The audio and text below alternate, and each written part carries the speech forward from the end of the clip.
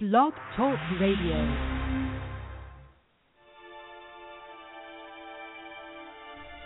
Challenging, thought-provoking, insightful. This is God in Country, the collision of faith and politics, hosted by nationally known speaker, Reverend Dr. Sean Michael Greener. Not your typical Rev. Dr. Sean is a proud military veteran, former law enforcement officer, and founder of the internationally regarded Executive Protection Team. Through counseling, elite life coaching, and national speaking, this ninja pastor tells it like it is. This series is biblically and politically engaged with the pedal to the metal. With today's edition of God in Country, here is host and author of the acclaimed yet controversial book, Excellence Killed the Church: How Mediocrity is Destroying America, Dr. Sean Michael Greener.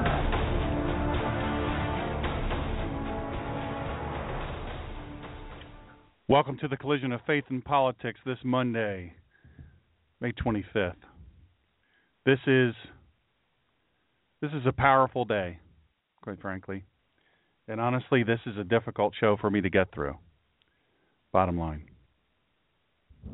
For a lot of reasons. A lot of reasons. You'll see why. Today's show, we're going to memorialize all the fallen. We're going to speak specifically about a few with whom I'm personally involved. And that's no affront to any of the others. Listen, everyone matters. Every loss for freedom matters. They matter to me. This Memorial Day 2015 Collision of Faith and Politics radio show is dedicated to those who were vigilant so we could rest, who gave everything that we might thrive, who are silent that we may breathe free. I honor you this day and every day. Due to a weather-related situation last week, Erik Stackelbeck, he's a nationally known guy. Come on, you know who this guy is. New York Times best-selling author, just a phenomenal guy. A lot of the things that he says, I say, and I really am honored to have him on today. A little bit later, he's going to be on the air with us. Last week, due to the weather delay, he was in the air instead of on the air with us. So this week, our special radio show for Memorial Day, Monday, May 25th, will include Erik Stackelbeck, New York Times best-selling author of ISIS. Read the book and am reading through the book. I have my crack research team reading through the book, and powerful. Very, very powerful. I want you to understand something. And then this is important. You've got to educate yourself on these things. You've got to.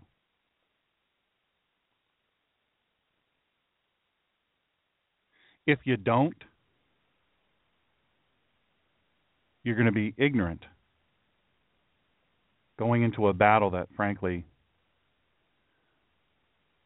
we must win. To win this battle, we have no choice. It's not win or lose. It's win or lose everything.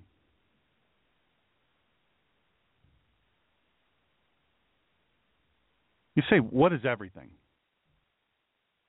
I hear that a lot. What is everything? You know, Memorial Day, there are countless families out there who know exactly what it is to lose everything. For them in their lives, everything is their family member who put on a uniform or who was in the clandestine service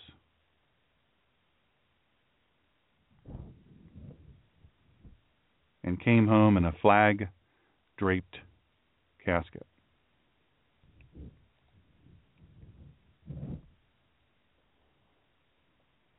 They know. There's no mistaking it. They know.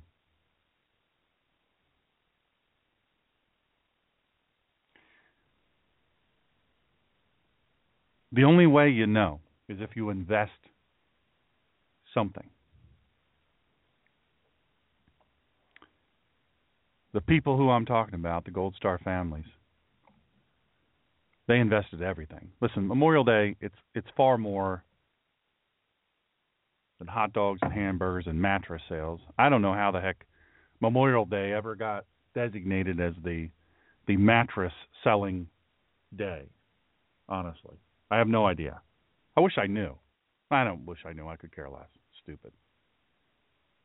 Memorial Day is singularly about those heroic souls who gave all for our freedom and our liberty.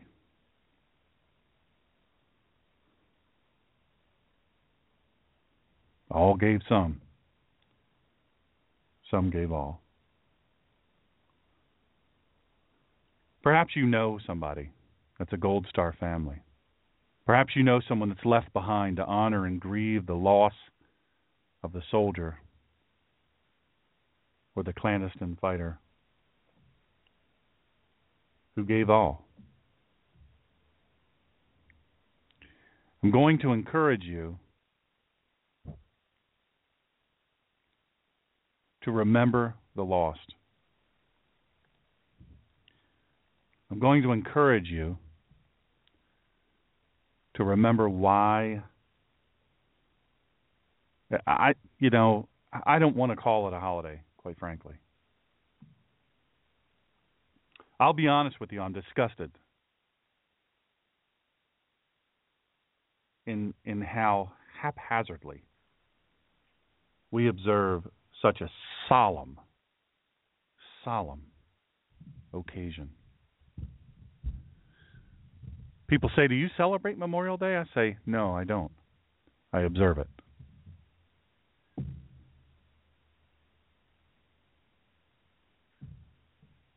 Many times throughout today, and really, quite frankly, this weekend, I thought of my friends who are buried under the acres of white stones in Arlington National Cemetery, and frankly, another. I just had a good friend of mine, really good friend, and we'll just say fellow worker, pass away last week as a contractor.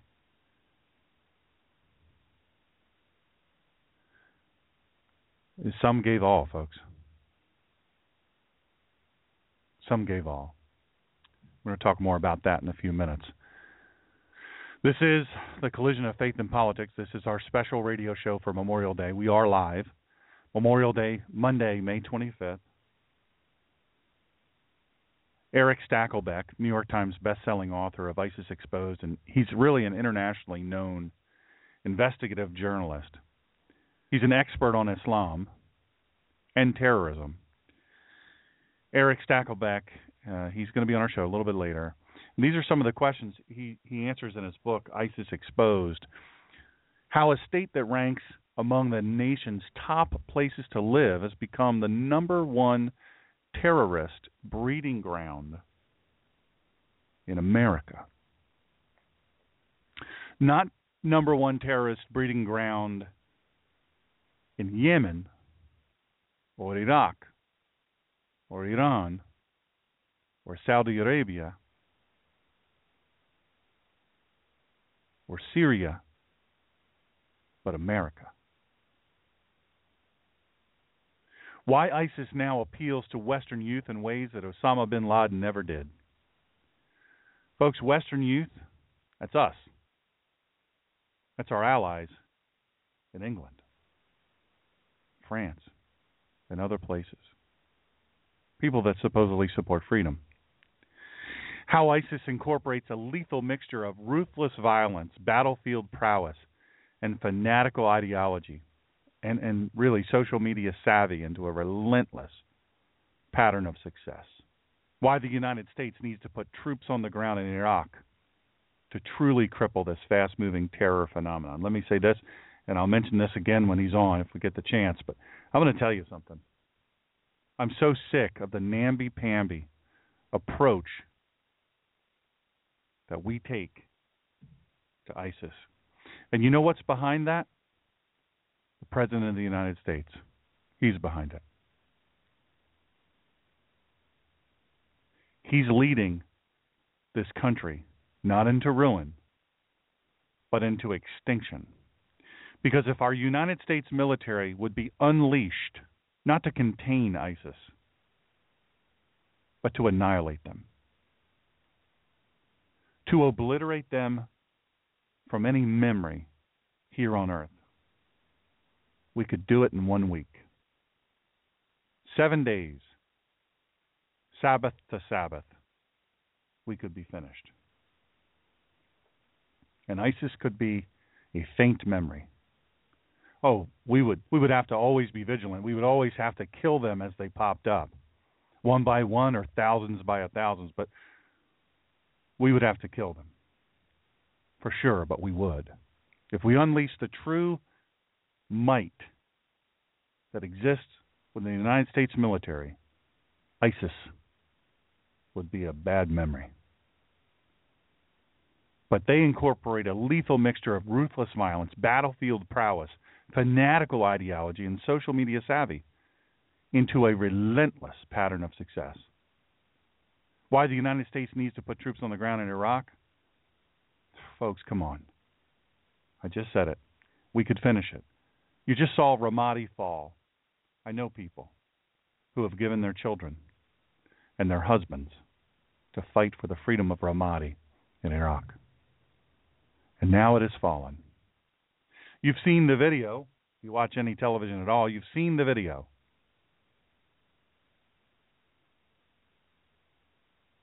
You've seen the Iraqi army run. You say, well, they're all the way over there. We shouldn't have been over there in the first place. You know what? You need to learn a little bit. You need to learn a little bit. Listen to this show more. Erik Stackelbeck's book, ISIS Exposed, Beheading, Slavery, and the Hellish Reality of Radical Islam. Sean Hannity says, if you want to know what makes ISIS tick, Erik Stackelbeck is your man. How the horrifying contents of the ISIS handbook outlines gruesome atrocities and forces children into terrorism training camps. Folks, they have no problem cutting the heads off of innocent children. They've just done it. They've posted video and photographs all over the internet. They don't care that you're appalled. You don't move them. You don't rattle them. They don't care that you're horrified. They're going to march over you. Or they're going to kill you. When Erik is on, we're going to learn why our southern border, and he really exposes this in his book, ISIS Exposed, why our southern border is a terror attack waiting to happen. Listen, you'll want to tell your friends. If you have the ability to text while you're listening to this, if you're listening on your smartphone, text your friends, share the link. I'm glad to have you joining me today. Our chat room, it is wide open. We've got people joining here. I'd love for you to subscribe to this show. It's really important. It helps me know who's listening. I love that we have hundreds of thousands of live listeners, but you know what we need? We need subscribers. Doesn't cost you a thing to subscribe, by the way. We don't share your private information, none of that. But we need you to do that. We need you to go over to the facebook.com/God and Country Radio. Click on sign up just under my picture at the top, and that'll show you. While you're there on the Facebook page, if you use Facebook, click on like there. Love to have you do that. I do want to welcome you to the Collision of Faith and Politics. This is the fastest 2 hours in radio. Here's the call-in number, 646-595-4641. That's 646-595-4641. These are the words of retired U.S. Navy SEAL Marcus Luttrell. Remember him from the book and the movie Lone Survivor. The second biggest loss of life in United States Navy SEAL history. And his survival. These are his words about Memorial Day. And you know what I think Marcus Luttrell would most assuredly know. By the way, next week. Yeah. I'm pretty sure it's next week. Unbreakable, a Navy SEAL's way of life. We're going to have Tom Shea, retired Senior Chief SEAL, and his wife. Stacy is just an amazing patriot in person.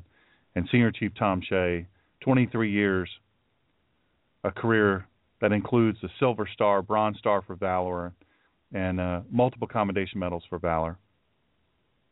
He's led the famed SEAL Sniper Course. He was principal leader of research and development for the SEALs. Let me tell you why. And his wife, he refers to her as his Spartan wife, and you'll see why next week. Make sure you tune in for that.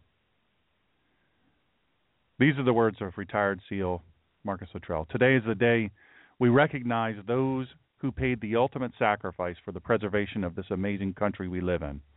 But make no mistake, there are many who remember them daily. War is a hell of a thing, to be sure. And although we are not born from the same families or raised in the same cities or states, practice the same religion, or have the same skin color, man or woman, once the uniform is donned and the fighting has commenced, nothing else matters. Nothing. It's the purest form of brotherhood, humility, love, and will. Being rich, poor, Ivy League educated, or from the street hillbilly or heir, the only thing that matters is the guy to the right and left of you and their willingness to live or die with you in that moment. Death, although an inevitable part of life, is still very difficult to deal with and sometimes hard to understand. When a soldier dies covering the line, it is very hard for us to deal with. However, we understand very well why it happened and who it happened for. And it's that very reason those who do survive get up and cover the line without question again and again, over or till it's over. Those standing the line today each have their own reasons for doing so. But one reason will always stand true. We are a byproduct of the ones who have fought and died before us, giving up everything for the life that we live today. The freedoms we enjoy, the family and friends we share our lives with, and the hopes that we may pass on to our children a country better than the one we inherited. With my sincere gratitude to the families of the fallen, we also thank you for your service and sacrifice to the country. We can never repay the debt your families have paid to ensure our way of life. I think all we can do as Americans is enjoy the freedoms granted to us under the flag and never forget those freedoms, no matter how important or how trivial, were born from the blood of the fallen and the tears of the living. God bless, and God bless America. Marcus Luttrell.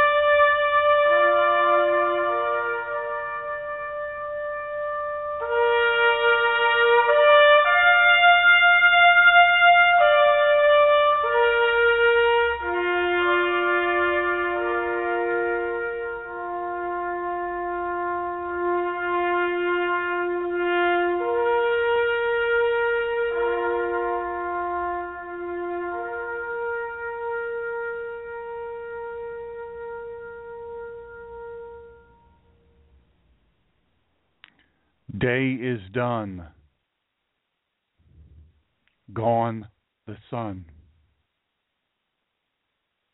From the hills, from the lake, from the skies, all is well.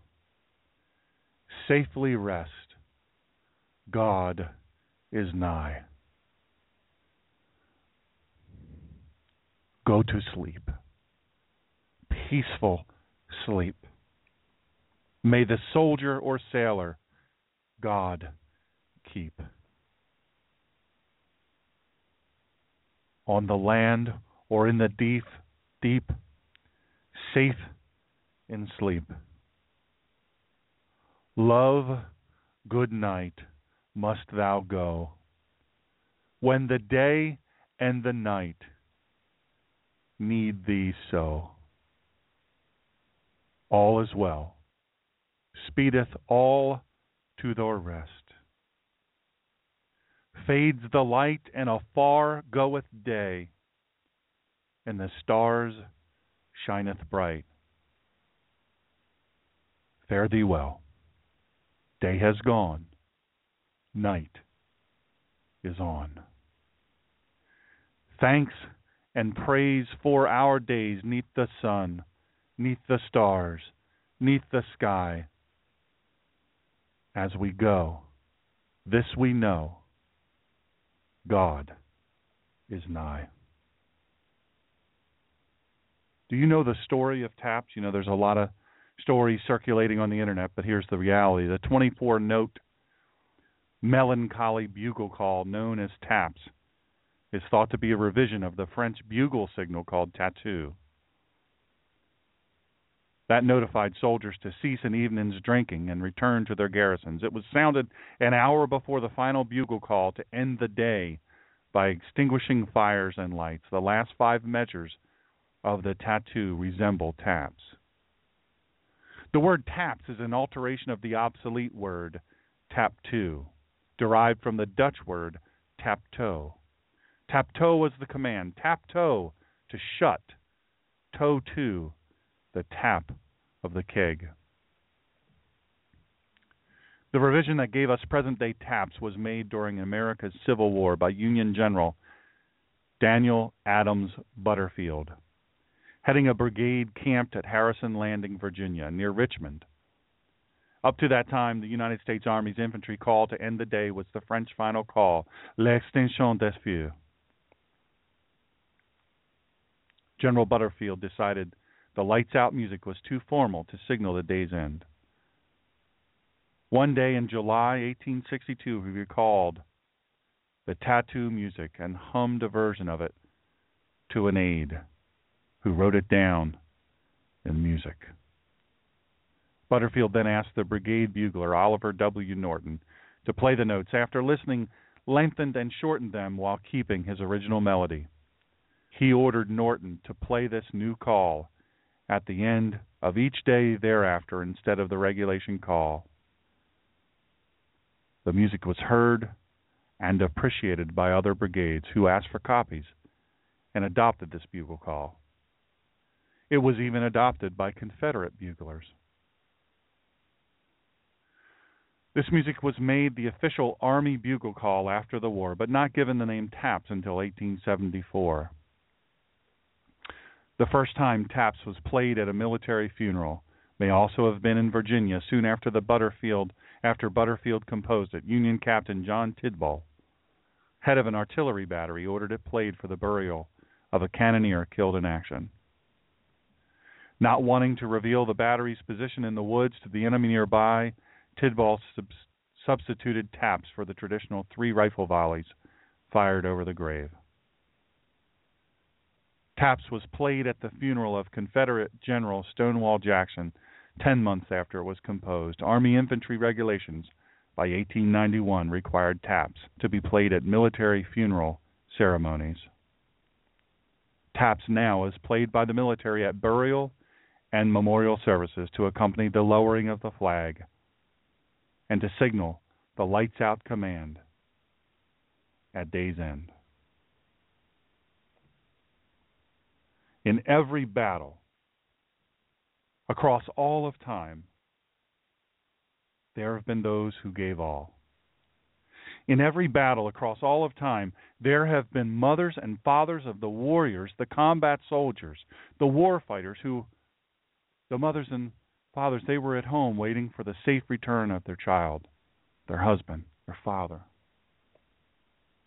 In every battle all across time, there have been those dreaded phone calls, the dreaded visits from the black military vehicle and military dignitaries in their dress uniforms. In all of time, as long as we have been fighting wars, in order that we may have peace, there have been rough men standing in the face of evil so that we may sleep soundly in our beds at night. There have always been mothers at home, on their knees, praying their sons make it home.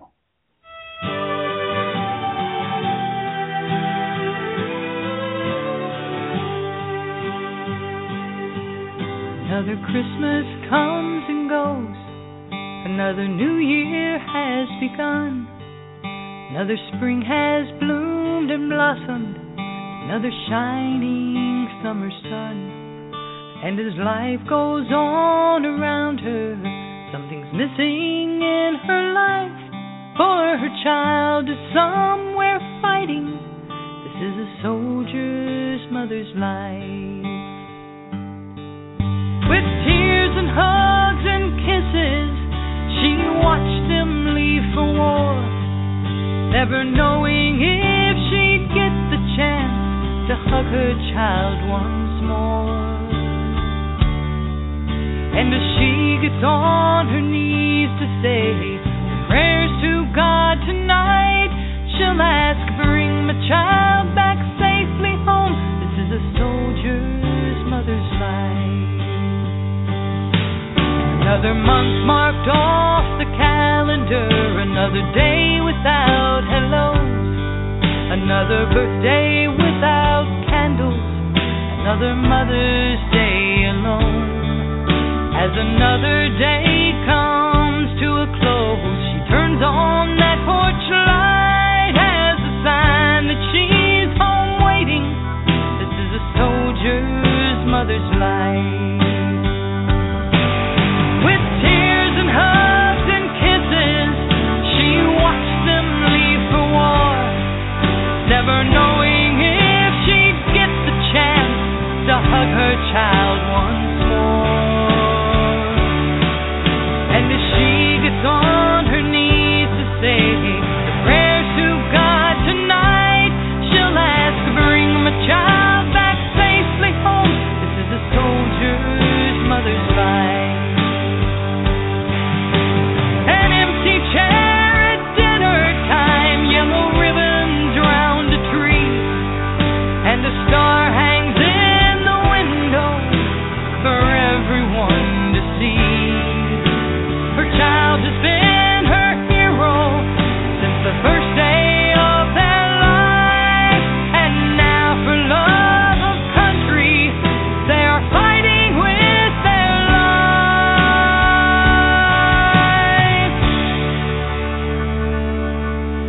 Another soldier came back home today in a box beneath a flag, and as tears rolled down a mother's cheek, the haunting sound of Pabst's played. As the flag is gently folded, 21 shots fill the sky, for her child has paid the ultimate for their country they have died. And with tears and hugs and kisses, she watched them leave for war, never knowing if she'd get the chance to hug her child once more. And as she gets on her knees to say her prayers to God tonight, she'll ask, bring my child back safely home.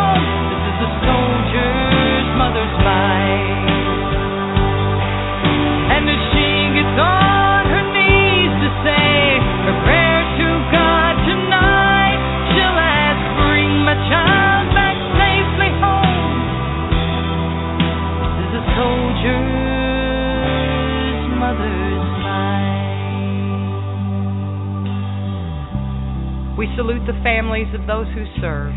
May God bless each and every one of you, and may He bring all your loved ones back safely home.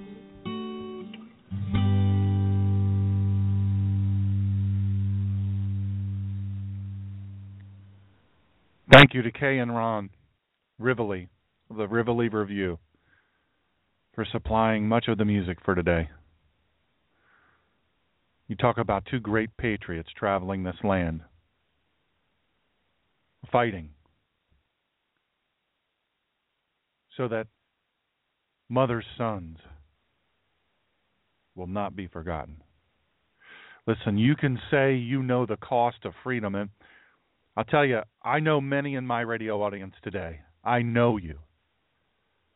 I know you've given parts of your body and of your hearts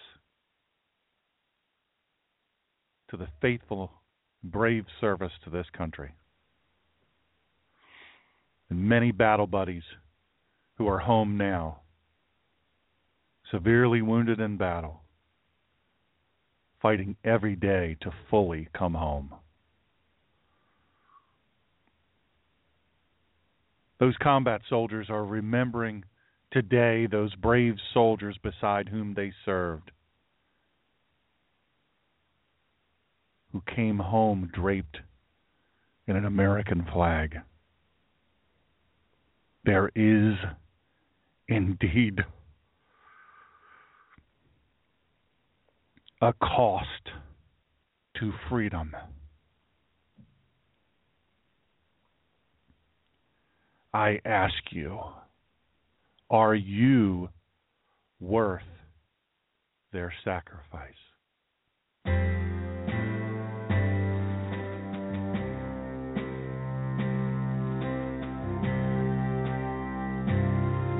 If you wake up in the morning in a land where you are free, you should think about the ones who fought protecting liberty.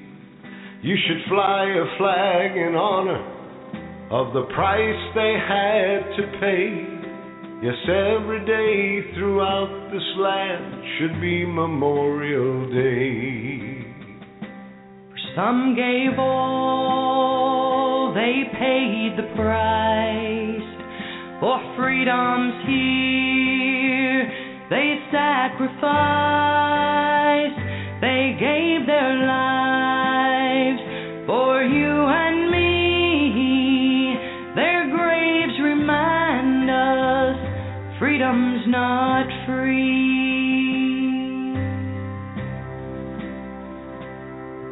If you watch your children playing in a land where freedom reigns, in a land of purple majesty above the fruited plains, you should tell them of the soldiers who had courage and were brave and fought in wars and battles to ensure Old Glory waves. For some gave all, they paid the price. For freedom's here, they sacrificed. They gave their lives for you and me. Their graves remind us freedom's not free. They stood with pride and honor, fought with dignity to protect the ones who couldn't fight and a land that we call free. We should honor fallen heroes by flying our flags high, to salute the men and women who have fought and who have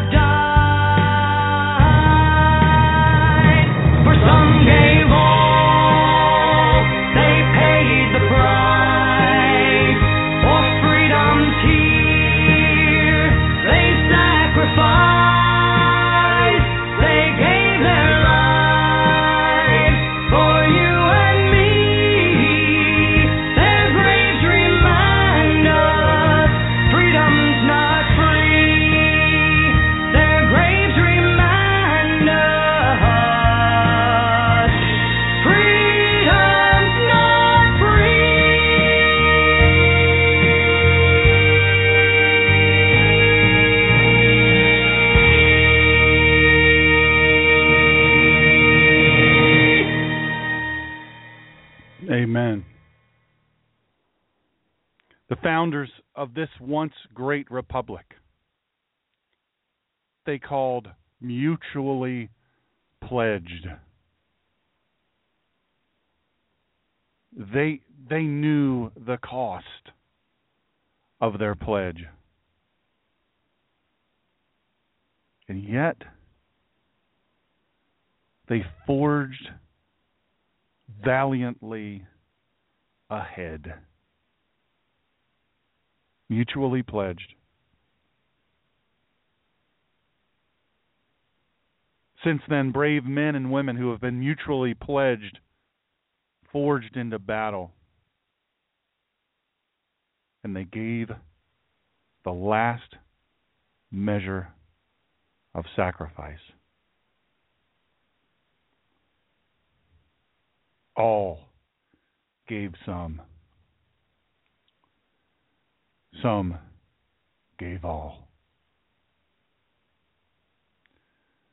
This show today is in honor of all of the fallen.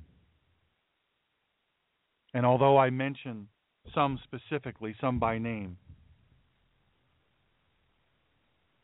I don't want anyone to ever think that especially in these last two, which really we're still fighting. Let's be serious here, folks. Politics aside, partisan sniping aside, liberal or conservative aside,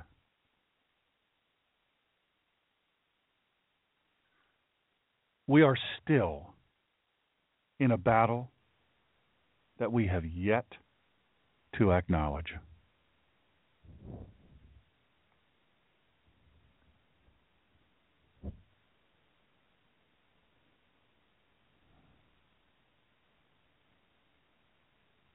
The show today is in honor of all of the fallen.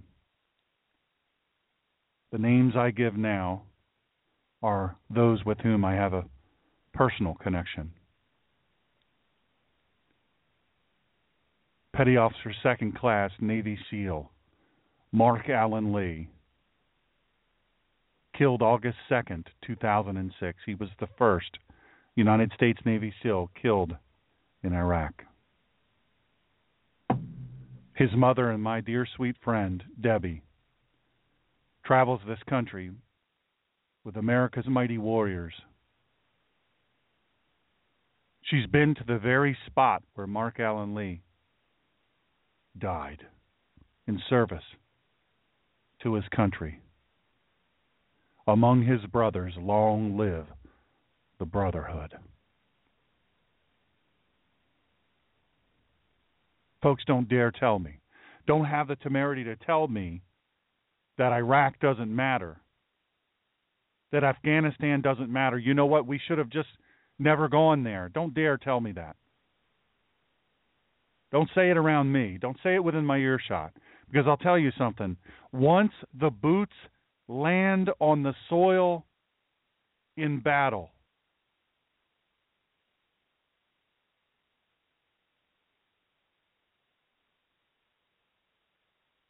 the sniping should stop. Folks, this administration is responsible for so many of the deaths. Those killed in action because of the rules of engagement are asinine.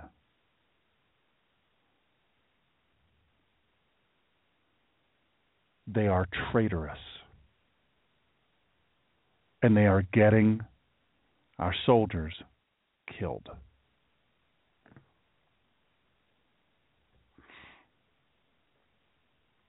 Debbie Lee has dedicated her life to honoring the life of her son, the service of her son, but even more than that.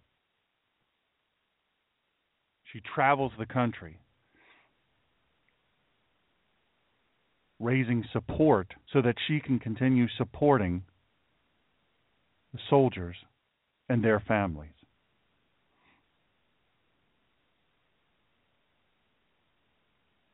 There are many things she could have done with her time. But Debbie Lee chose to take her grief and make it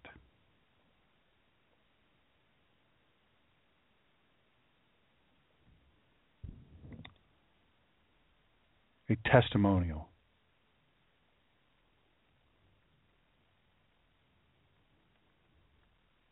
to her son. Folks,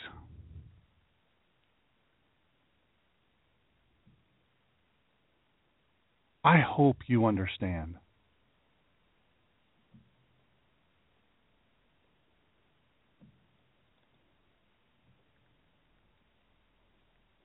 I hope you understand. I hope you understand the cost. I hope you understand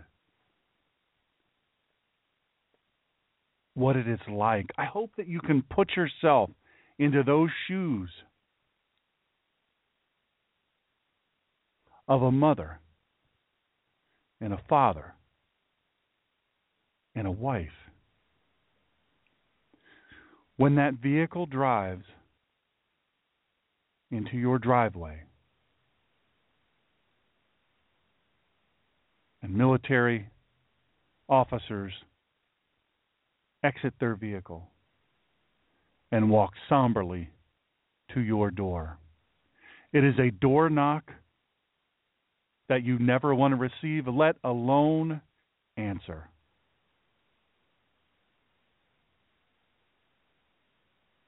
I would to God you would understand the true cost of freedom. I would to God that you would understand what it means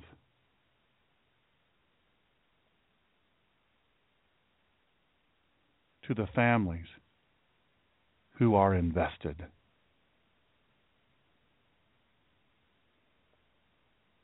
I would to God.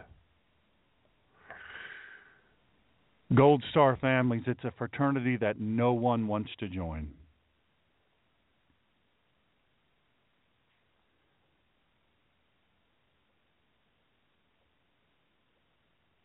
Oh, but when they do, wave upon wave of grief overwhelms them. Can you imagine, my friends in the radio audience, can you imagine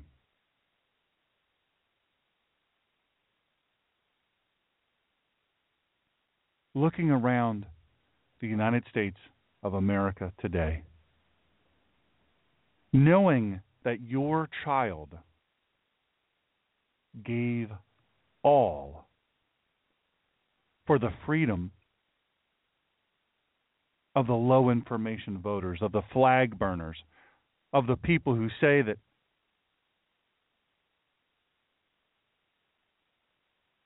we shouldn't, that Sharia law should be okay, that ISIS isn't that bad, that ISIS is the JV, that Ramadi doesn't matter, that the Tangi River Valley doesn't matter, that Iraq and Afghanistan doesn't matter, that Tikrit doesn't matter.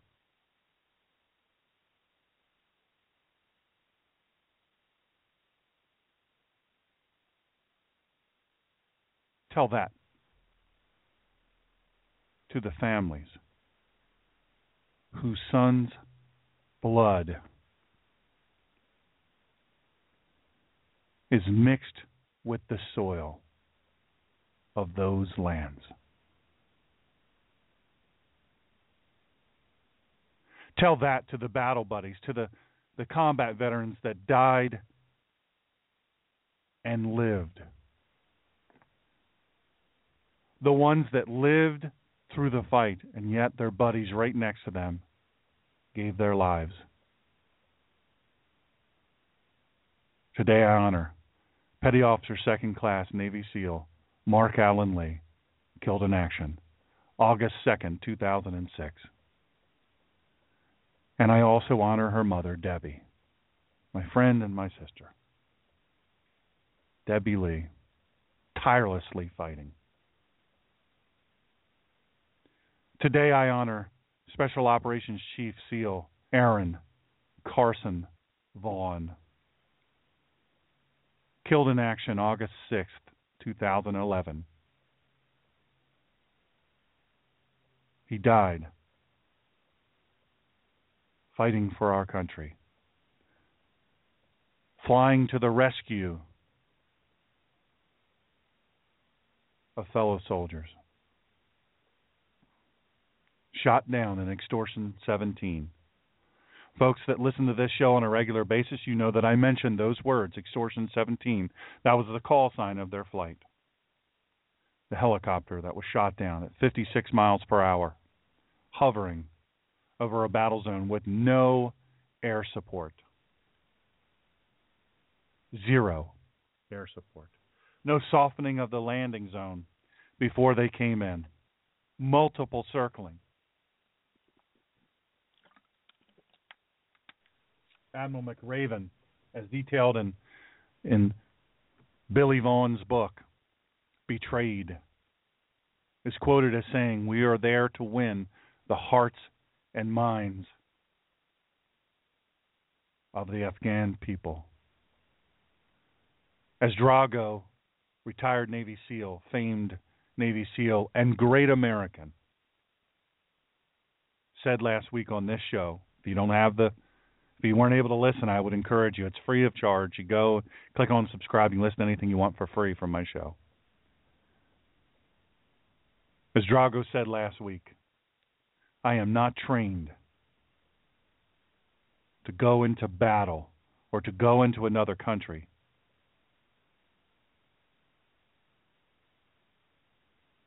and win their hearts and minds of the enemy. I go into battle. I am trained and I am equipped to go into battle and kill the enemy.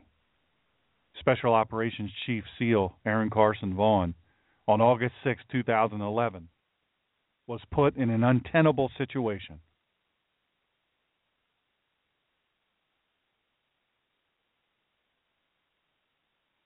Sitting ducks. Such that a kid on a hill could use a shoulder-mounted, rocket-propelled grenade, a junky piece of crap,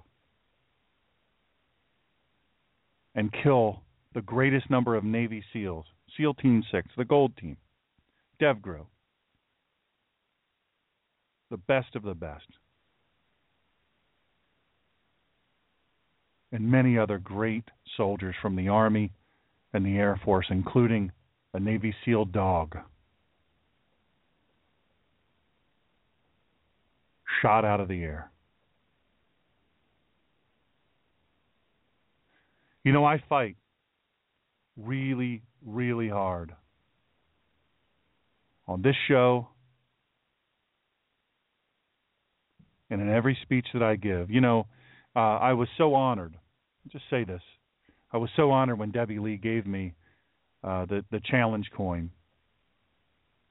of Mark Allen Lee. It's in my left pocket every time I give a speech. Mark's commemorative knife is right to my right. I'm wearing a shirt that memorializes Mark Allen Lee. I have the book Betrayed right here on my desk by Billy Vaughn. Last Memorial Day, I was with Billy's wife, Karen, like a sister. Love her. Love Billy, love her. Great people, regular people who are doing extraordinary things. You know, Debbie Lee raised an extraordinary son. Karen and Billy Vaughn raised an extraordinary son. And it is no surprise to me that these regular folk are now going about fighting heroically in an extraordinary way for their son. They have a mission they call For Our Son. If you go to the Facebook page, I believe you'll see that it's a God and Country. Go to facebook.com and then go to God and Country Radio. There'll be links there. There are also links. Thank you to Sean, active duty military fireman who manages that.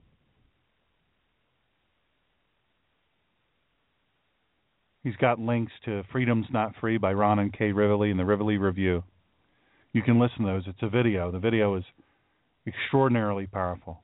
He's got the letter from Marcus Luttrell that I just read, and other links.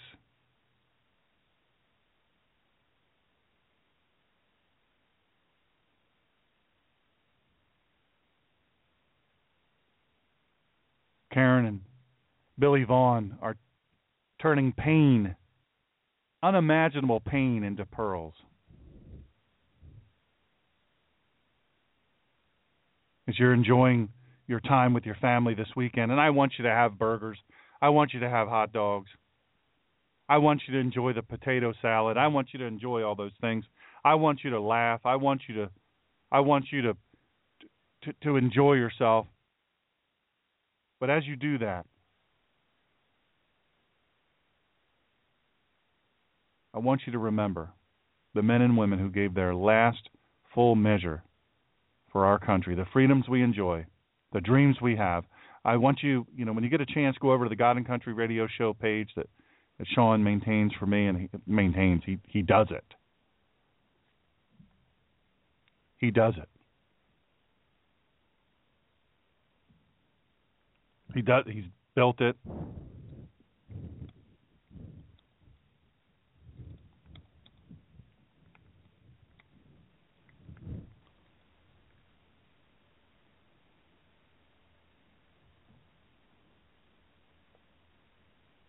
I'm just amazed at what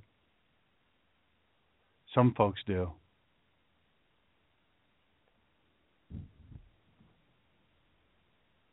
I'm amazed, folks. I'm honored. I'm humbled, quite frankly.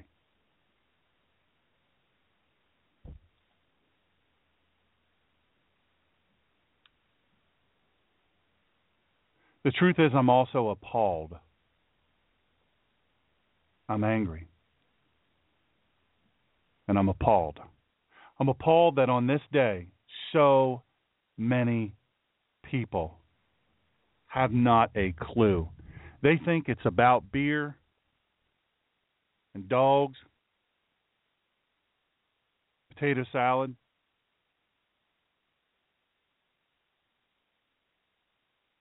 They think it's about a mattress sale.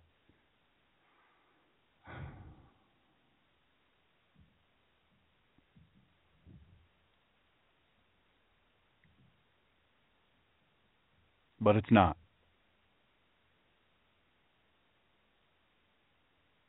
Aaron Carson Vaughn, Special Operations Chief, Navy SEAL, killed in action. August 6th, 2011.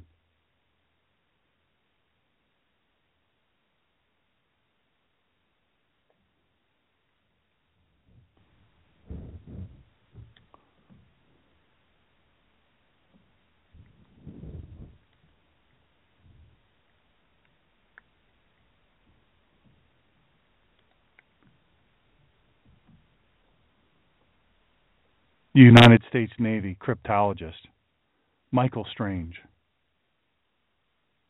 killed in action August 6th, 2011. Widely considered to be, he was attached to DevGru. Widely considered in the special operations community to be the best cryptologist in the world. He gave his life on Extortion 17. Do you understand the utter heartbreak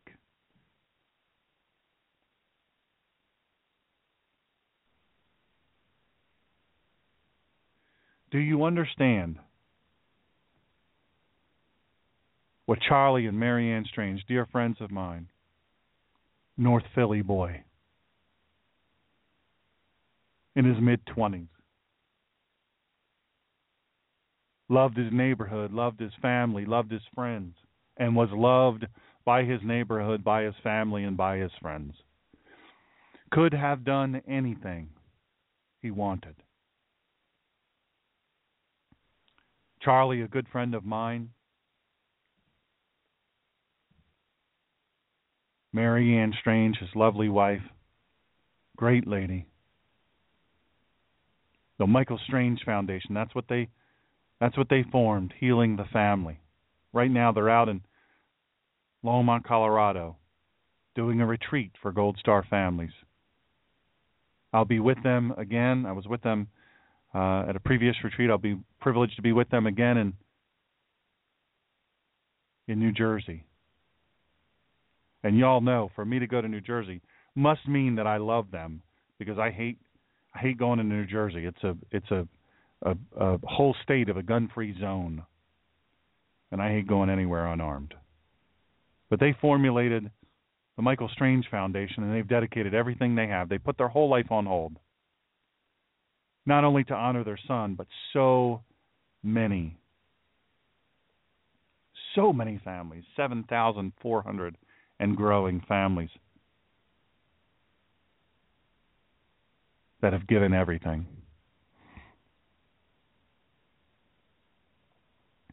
The last full measure of devotion.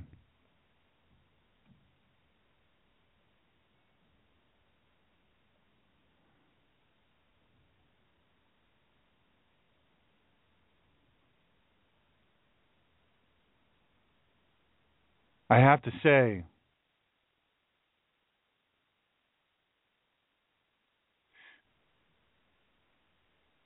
they could have easily retreated to their North Philadelphia home. And they could have, Charlie and Mary Ann Strange, they could have just kicked back and relaxed and grieved.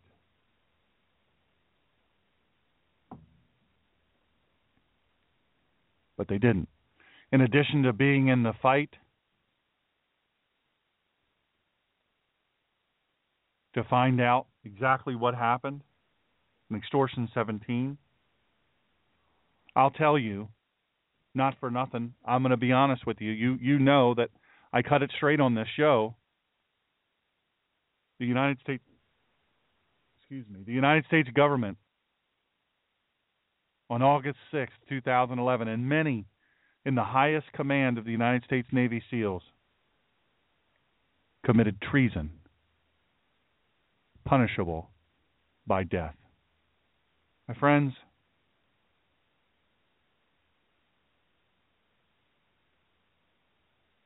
please understand something.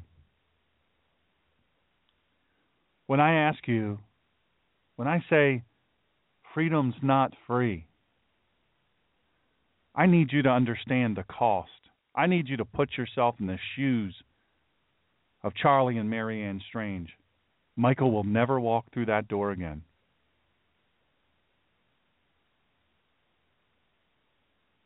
The crushing,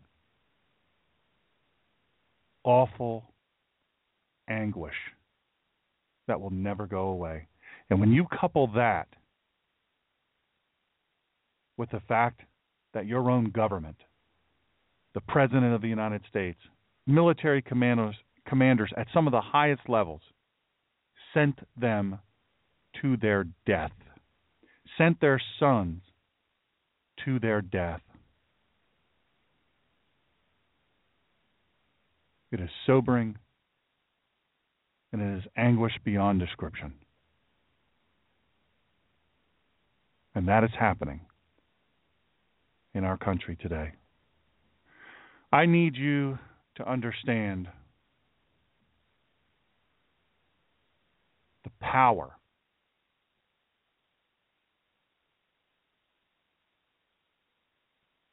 of the grief that drives these great Americans. I need you to understand the unrelenting sorrow, how that could make you stay in bed every day, never leave the bed, never leave your house. Charlie said something to me. I counsel returning vets, combat vets, and I counsel Gold Star families, and I do grief counseling. And I can tell you what Charlie Strange said to me through tears one day broke my heart. He said he was somewhere and he saw something that made him laugh after Michael was killed. He saw something that made him laugh, and he was laughing for a moment, and he stopped and he said, "Sean, in that thick North Philly accent that I love so much, he said, Sean," and he was breathing heavy, and you could see his heart was breaking again. And my heart broke for him, and he said, "Sean, how am I going to laugh? How do I have the nerve to laugh when my Mikey is gone? How do I have the nerve to smile again when my Mikey was killed? I'm never going to hug my boy again. I'm never going to hear his laughter again.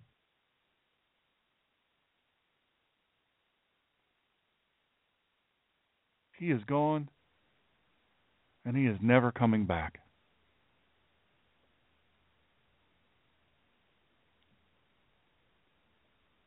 Gunnery Sergeant Aaron Michael Kennefick, an American hero. Aaron Michael Kennefick. His mother is Susan Price. Gunnery Sergeant Kennefick was killed in action September 8th, 2009. Ladies and gentlemen, I need you to understand. I need you to understand, audience, power in the sacrifice of these families. I played for you Kay and Ron Rivoli's song, A Soldier's Mother's Life.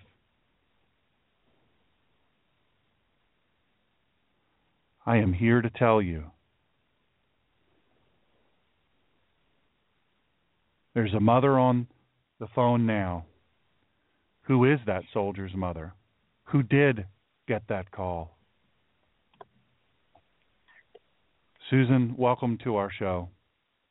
I'm honored to have you with us. Oh, thank you, Sean. I'm honored to be here. Thank you very much. Tell me, what is today? Tell our audience, what is today like for you? You wake up. I often wonder if you dread this day as it comes closer, and you see all the commercials on television for mattress sales and parties and beer on sale and all of these things. How does that affect you? Well, my family and I actually talked about that because, we all are open for different interpretation. And it's great that everybody can have parties and cookouts and drink, and the mattress stores and vehicle shops can have their sales. But for us, the families that paid the ultimate sacrifice and gave of our sons and daughters and husbands and wives and brothers and sisters, it affects us differently because we have blood and skin in the game.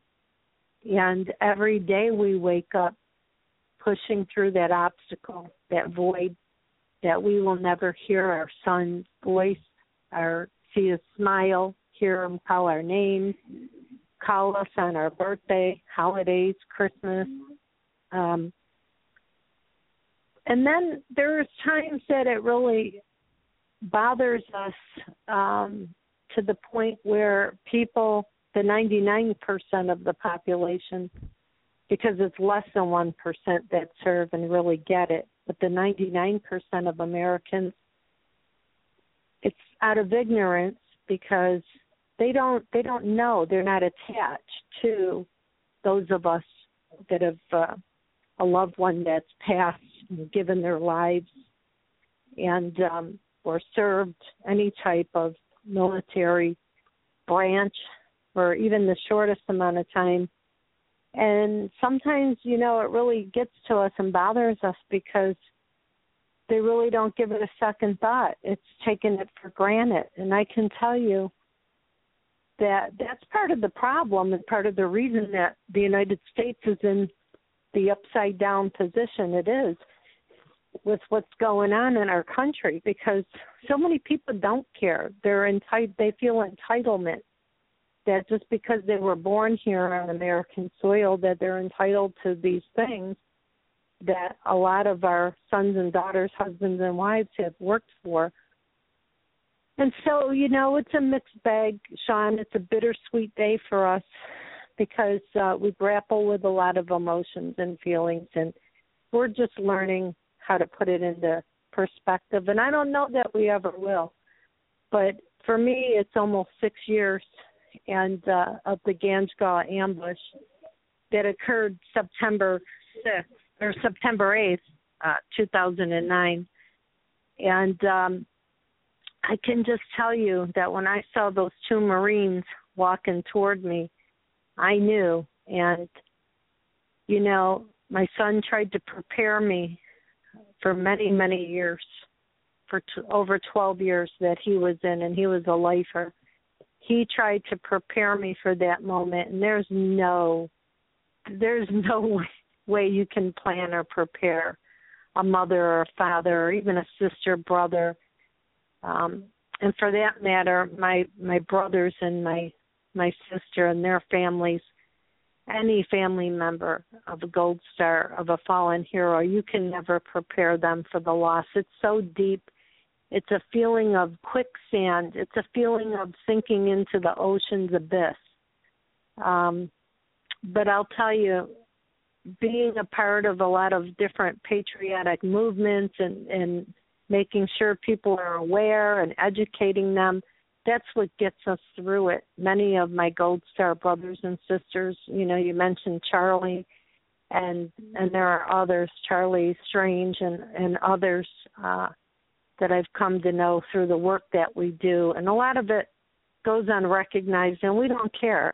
We work best in the background trying to restore and pick up the sword where our sons left off and use pen to paper or our voices over the radio, whatever we can do to make a difference and to say, that was my son, that was my daughter, my husband, my wife, and to show them respect. And there's no better way than to support that mission that they were there to do. Thank you for sharing that with us, Susan. Thank you. You're very welcome. We have Aaron's picture. He's up on our God and Country radio show Facebook page right now. Kent Houghton shared that photograph. I have to tell you, what a good-looking guy, right? Well, he was a soldier. Yeah. I happen to know a lot of fellow soldiers that served under his command, under his leadership. They were so honored to serve under this great man, truly a great, great man. Thank you so much. You know who raises great men? Great moms. Great moms. Thank great you, warriors have warrior moms. It's a fact. And you are that.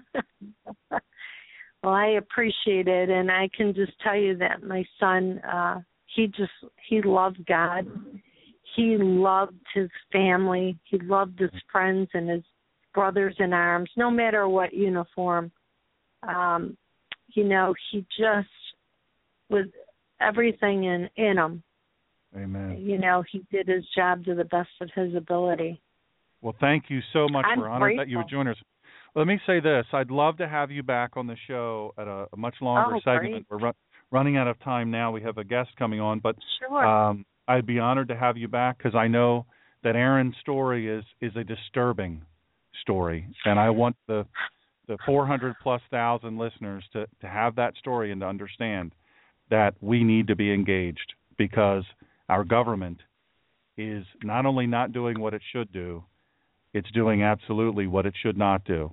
And I'd like to have you back on, but for now, I want to thank you so much for taking the time. I will be back, and thank you all, and God bless America. God bless you. Well, there you have it, a mom, a soldier's mother. Last year when I was walking through Section 60 at Arlington with Aaron Carson Vaughn's mom, Karen, there's a photograph on my Facebook page that I happened to take,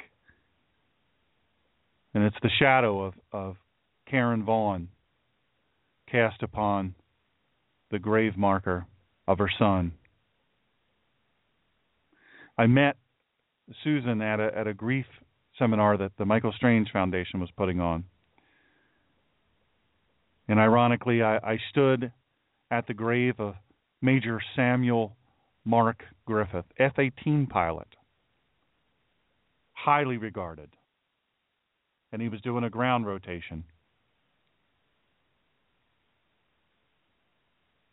serving among the ground troops. And he went out on a mission. He didn't have to. But in another Marine's stead, he went out and he gave his life. I met Major Samuel Mark Griffith's family. And I have to tell you, I was powerfully moved. Wonderful Christian folk. I know Sam was a very powerful Christian. You just heard from Susan, mother of Aaron Michael Kennefick. You're going to hear from her again. She's going to be on a show. And when she tells you this story, you're going to be angry. So angry.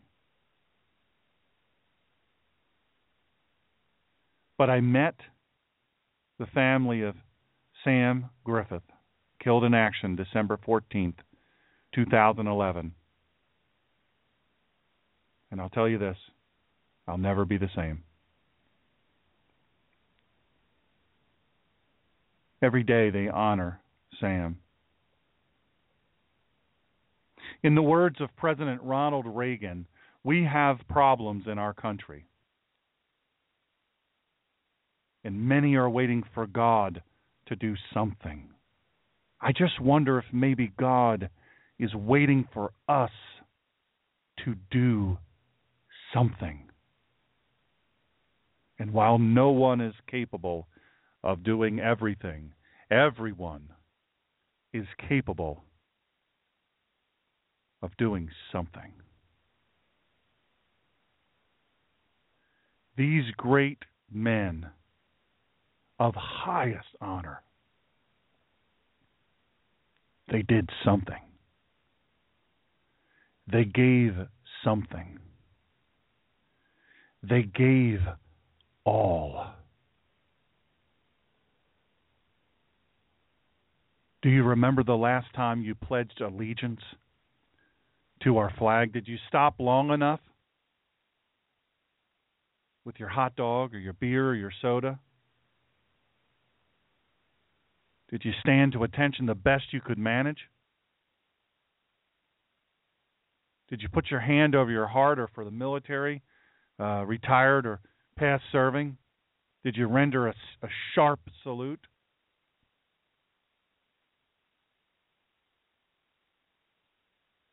Or did you continue talking and eating? If we are to be mutually pledged to save the Republic, we had better get serious. There is a cost.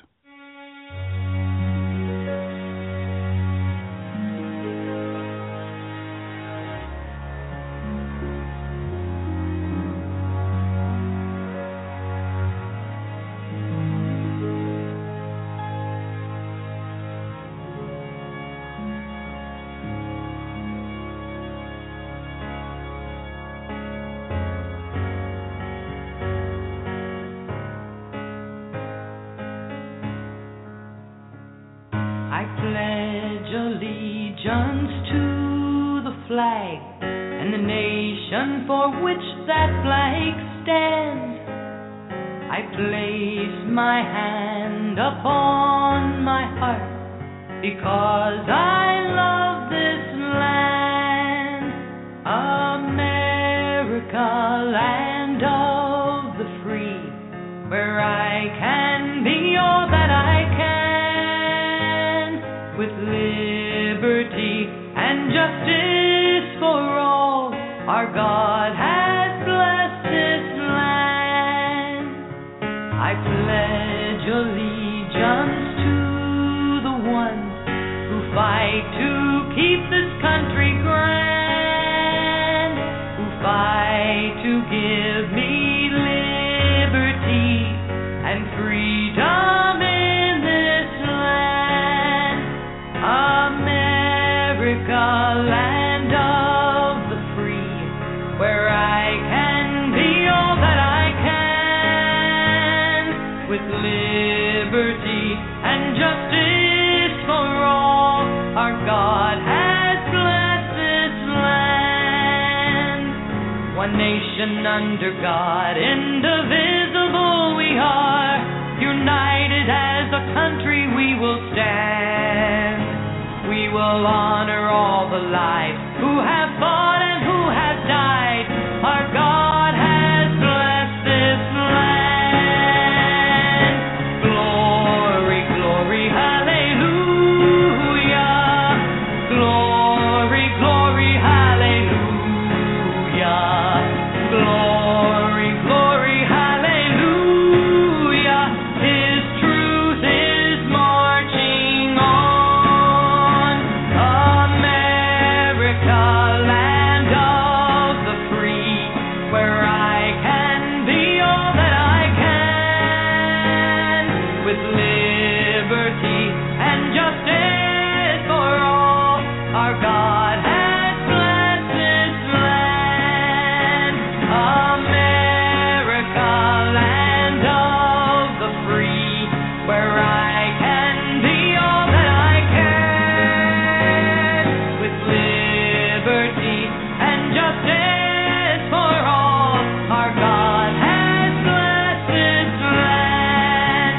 One nation under God. God bless America.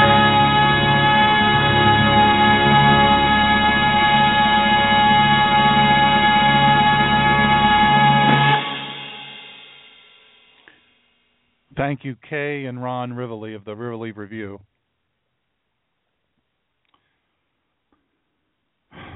Man, I don't know how.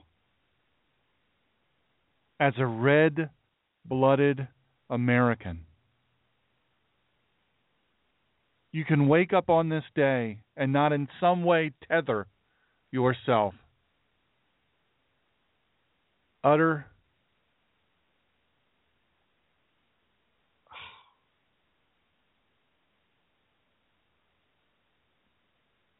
the heroism and the courage and the bravery. You do it. Folks, it is so cliche to say freedom isn't free. It is so cliche to say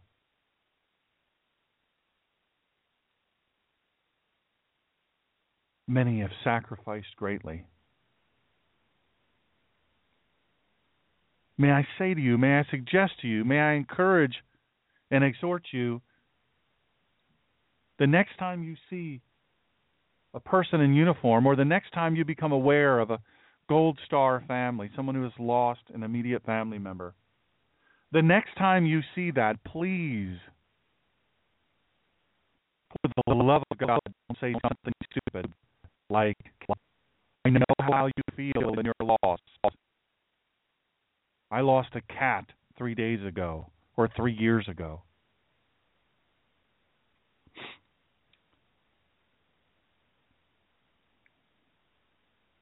Don't say that. Unless you've lost someone, unless you are a Gold Star family, you just can't know unless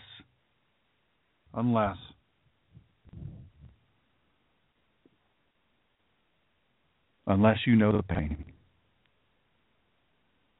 Live your life in honor.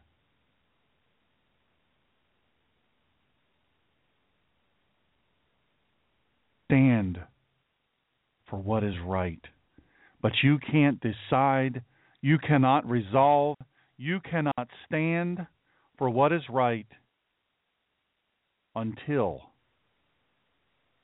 you know what's right.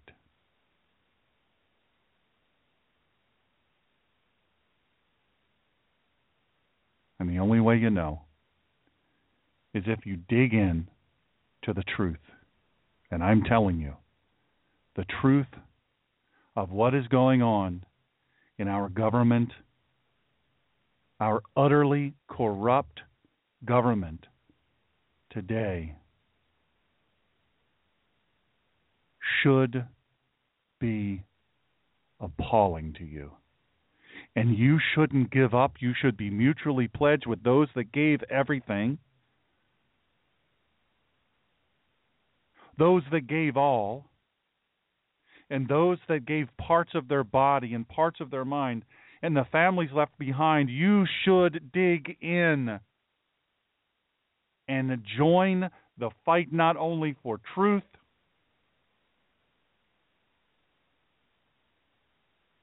but for justice.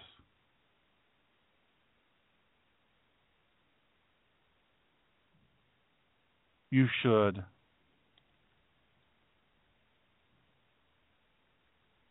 join in the fight. Because I will tell you this, without you,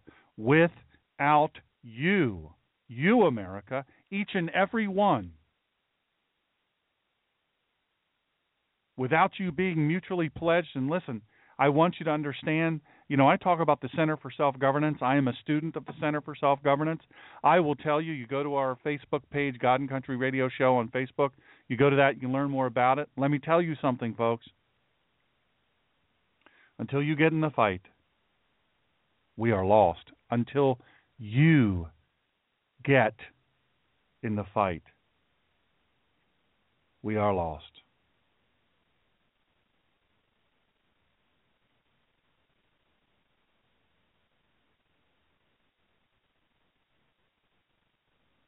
I say in my book, Excellence Killed the Church, How Mediocrity is Destroying America, that no pressure, but it really is up to you. It is up to you. Folks, we are fighting where we're not fighting. I shouldn't even say we're fighting. America, we're not fighting. Gold Star Dad said to me one time, America's not at war. America's at the mall. The American soldier is at war.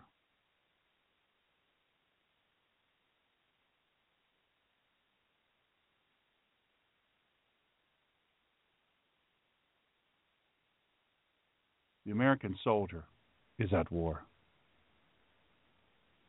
America's at the mall. I would say that those who have given their lives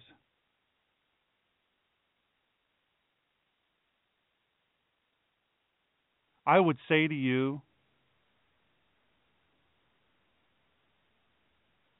that they would say, hey, have a burger. They'd say, have a beer if they were beer drinkers.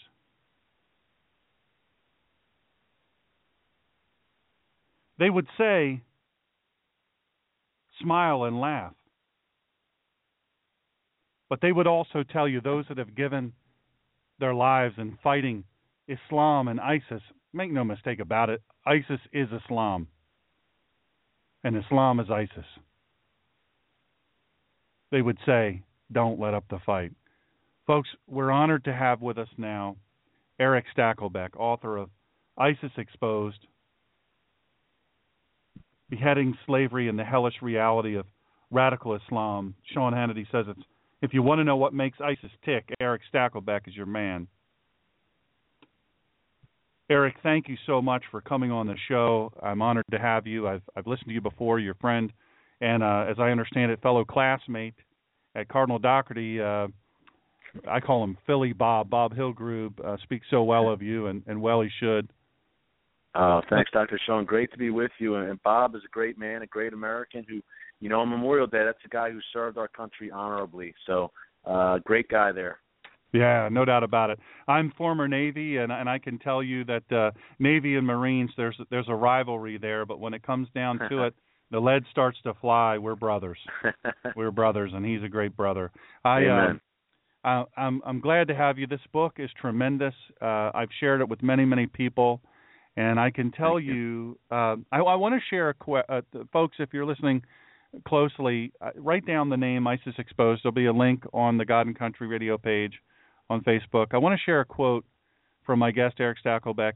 It's especially significant today as we remember those who have died for our freedom.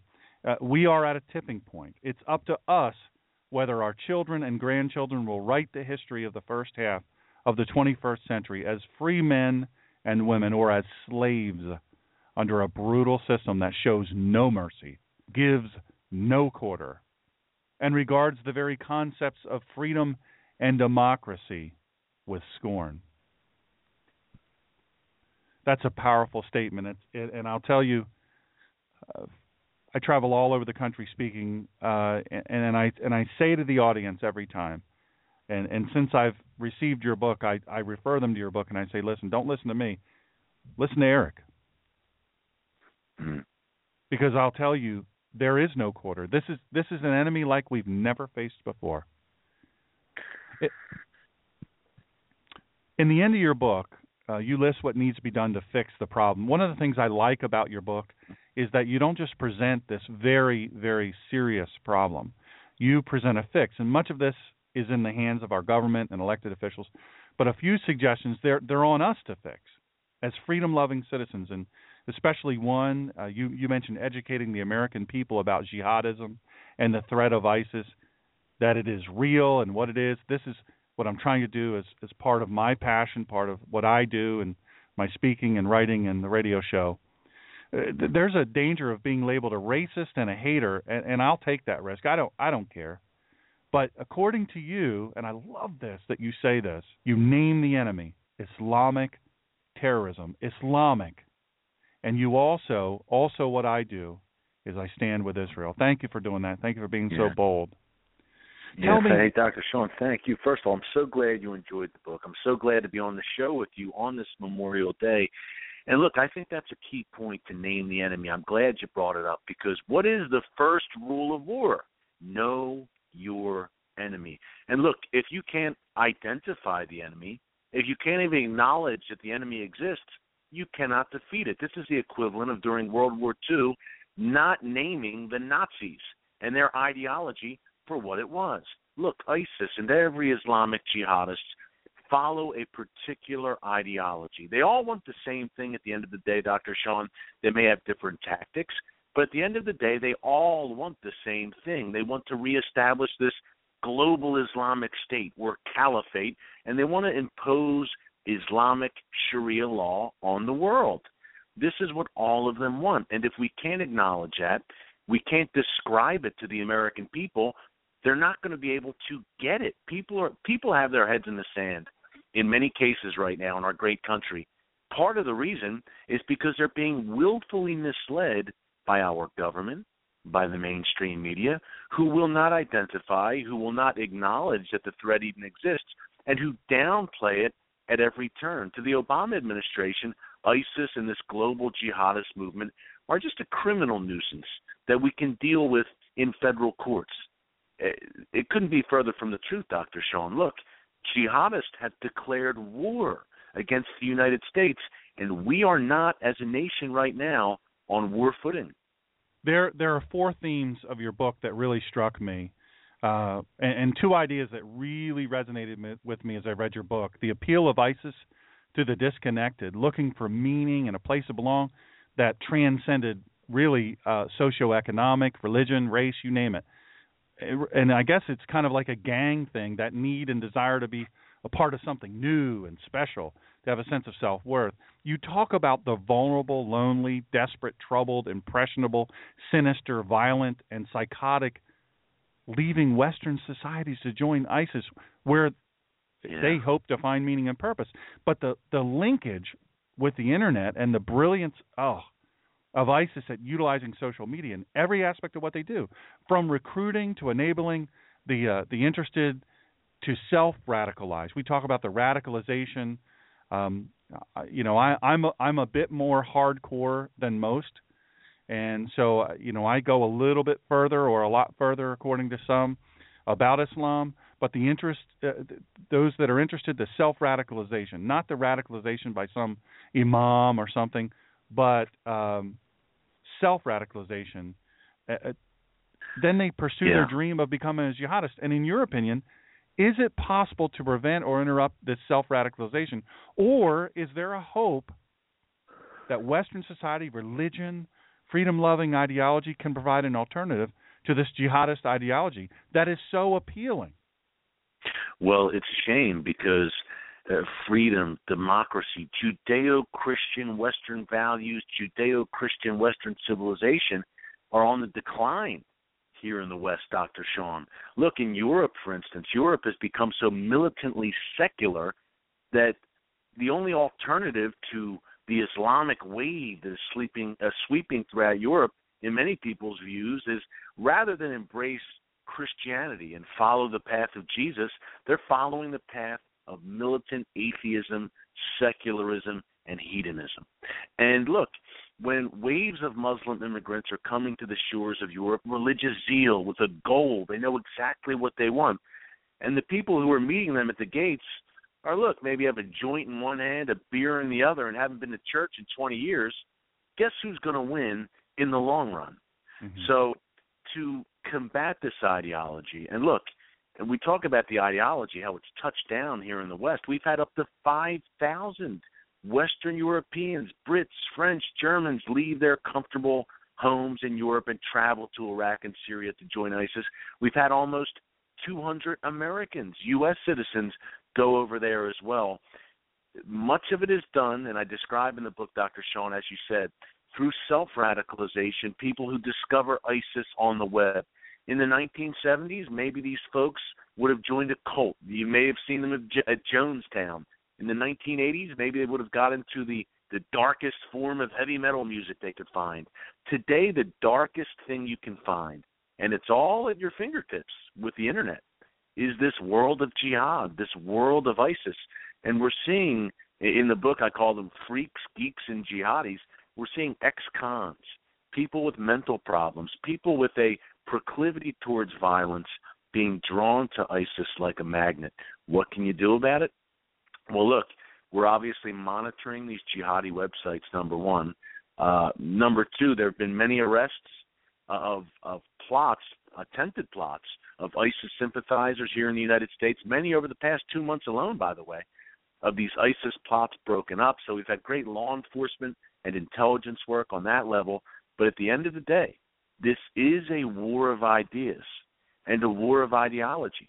And if our ideas are, militant secularism, and their ideas, caliphate, Sharia, jihad, well-defined, then look, they have the upper hand. If we want to acknowledge that the threat exists, then I don't know how we can defeat it. I have your, actually I don't. Sean, he created and manages our Facebook page, the God and Country Radio Show. He put up your link to your book. Folks, if you're just tuning in, this is Erik Stackelbeck, New York Times bestselling author, ISIS Exposed. Frankly, every book that you've written has been powerful. I feel like we're brothers from a different mother, because we are absolutely singing the same song. And so there's a link there, folks. You have to get this book. Please, if you're going to read a book over the summer, get this book now. I guarantee you it's available on Kindle, but I love the book in my hand. I like to write in books. I'm a notes writer in books. I scribble all over them. And this is a book, honestly, you will not be able to put down. So I encourage you to spend the money and get this book. Tell me, Erik, about You talked about the self-radicalization and how they go on the net. This housewife and camp nurse, Conley, her last name, certified nurse assistant, I guess. She's a middle-class person, nice American girl. She decided to go all jihadist, middle class, good student. Yeah. But as you said, she self-radicalized on the net. She got herself some military training. She got herself a nursing degree. She signed up to be an ISIS wife or signed up for an ISIS husband. She's well on her way. Mm-hmm. She had a dream of being the housewife and camp nurse for the cause. Yeah, Dr. Sean, and a key point here, she was middle class, suburban, well off, lived in the suburbs of Denver, Colorado, a very nice place. This is a key point because a few months ago, President Obama gave a speech saying that ISIS is doing what it's doing in part because it has legitimate grievances. In his words, look, the jihadists are rising because of a lack of economic opportunity in the Muslim world. Well, Shannon Conley, who you mentioned, had it all, had a very comfortable life. She was drawn to ISIS not because of lack of economic opportunity, but because of ideology. Again, it is the ideology and the success ISIS is having breeds attraction. So we've had medical students. We've had people with master's degrees. We've had people with business degrees, people who've made the dean's lists of prestigious universities right here in the United States have left to join ISIS because the ideology is so powerful, and ISIS is doing it in such a bold way and with such audacity. They do not fear us. They have declared the caliphate, and that is a key point, Dr. Sean, because for close to a century, every radical Islamist has pined for the return of the caliphate. Well, ISIS is doing it right now. They control some 36,000 square miles of territory in the heart of the Middle East. That's an area the size of Great Britain. And they're spreading their tentacles throughout the Middle East and North Africa. They've attracted people from 90 countries around the world. That is astounding. They're making up to $2 to $3 million a day in the illicit oil trade, in hostage-taking, and through other means. So it's the richest terrorist movement of all time. It's the most powerful, I would argue. Look, ISIS controls a state right now and literally has a standing army, 35 to 40,000 well-trained jihadists. So this is a different beast from anything we've seen. And with the web, again, they are recruiting in every corner of the globe, on every continent basically. And one of the reasons, I think, Dr. Sean, there's many reasons. Yeah, their success, obviously, the jihadist ideology, which resonates. But again, to hit this theme, here in the West, we have people like Shannon Conley, who we're talking about, this 19-year-old suburban Denver girl who nearly joined ISIS.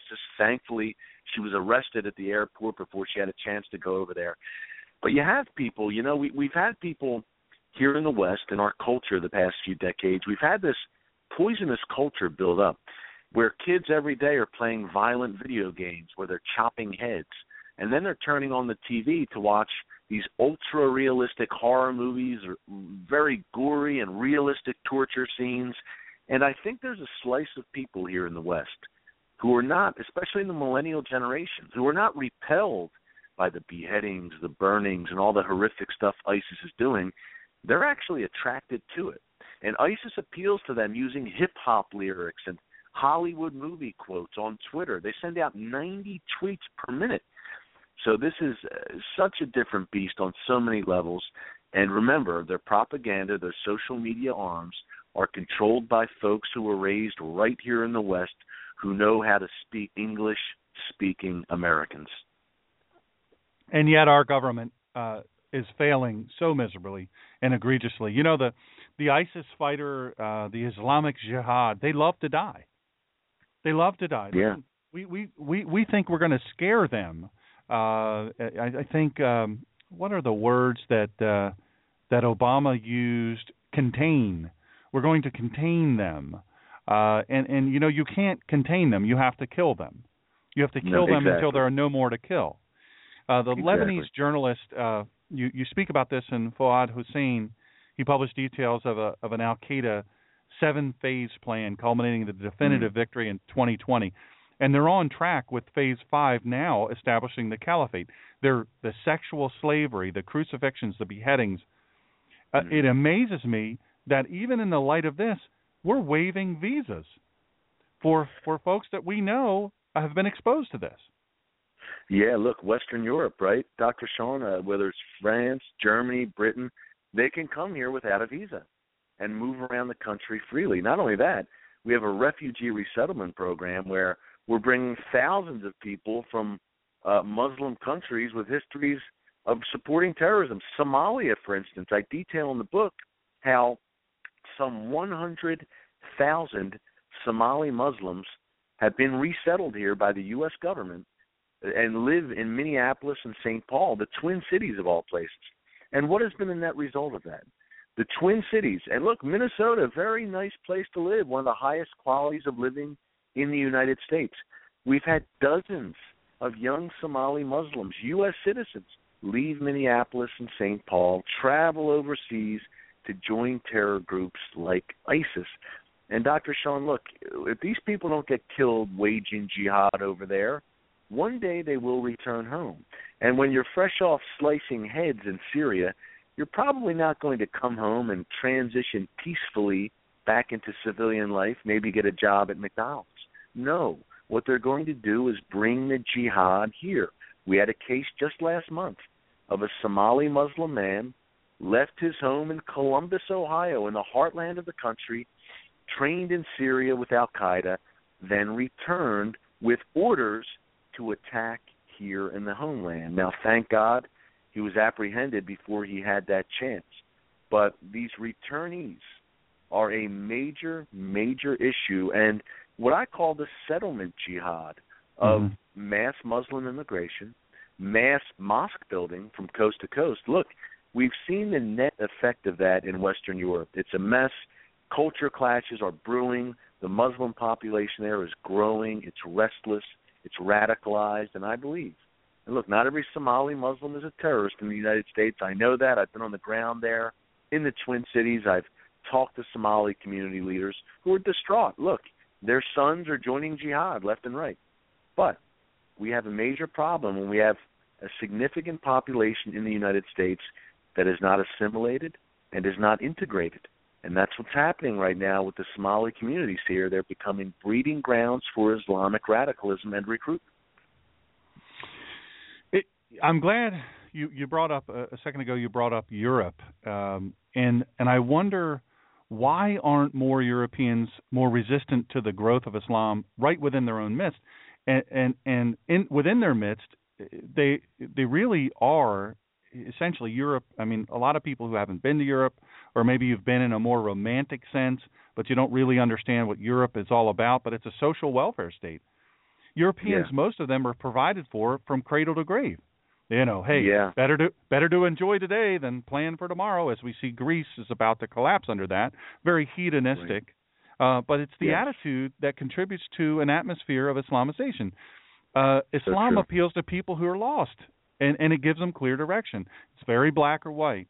And you talked about the settlement jihad, but one thing that I read in your book that I was very profoundly, Pegida, I guess you'd call it, patriotic Europeans against the Islamization of the West. Tell me about that. Tell our audience about that. Yeah, this is a movement that was born in Germany, actually, Pegida, Patriotic Europeans Against the Islamization of the West, as you mentioned. Back in the fall of 2014, they were having these mass rallies in Eastern German cities in particular where, you know, thousands and thousands of people were turning out against the Islamization of Germany and Europe. Now, the German government, including Angela Merkel, slammed these patriotic people, basically called them racist and bigots and Islamophobes, and the rallies have kind of petered out the past few months. The German mainstream media, of course, just killed them, called them Nazis. In Germany, look, if you want to demonize someone in Germany, call them a Nazi. Yeah. If you're just a normal conservative now in Germany, the liberal mainstream press calls you a Nazi. And that shuts down all conversation, and that's exactly the goal. Racist, bigot, Islamophobe, Nazi, and that shuts down all conversation. Unfortunately, that's what happened with this movement called Pegida that we're talking about, and it was starting to spread to other European countries as well. where people were rising up and saying no more to the Islamization of their cultures. Here's an idea of how bad it is. You talk about the social welfare state, Dr. Sean. I have examples in the book of people in Great Britain, for instance, Islamic terrorists, Islamic jihadists, who are maybe wanted in other countries, who've settled in Britain, and who are now collecting welfare benefits from the same British government they've sworn to destroy. Yeah, we've entered the realm of the surreal in Europe. And again, if you don't stand for anything other than socialism and hedonism, what are you fighting for? Mm-hmm. And that's here, too. I think that we are in the throes of that here. I don't think that the average American realizes that many of the jihadists that are here are collecting a government check, an American taxpayer check. One of the things you say in your book, ISIS is not just a movement, it is an event.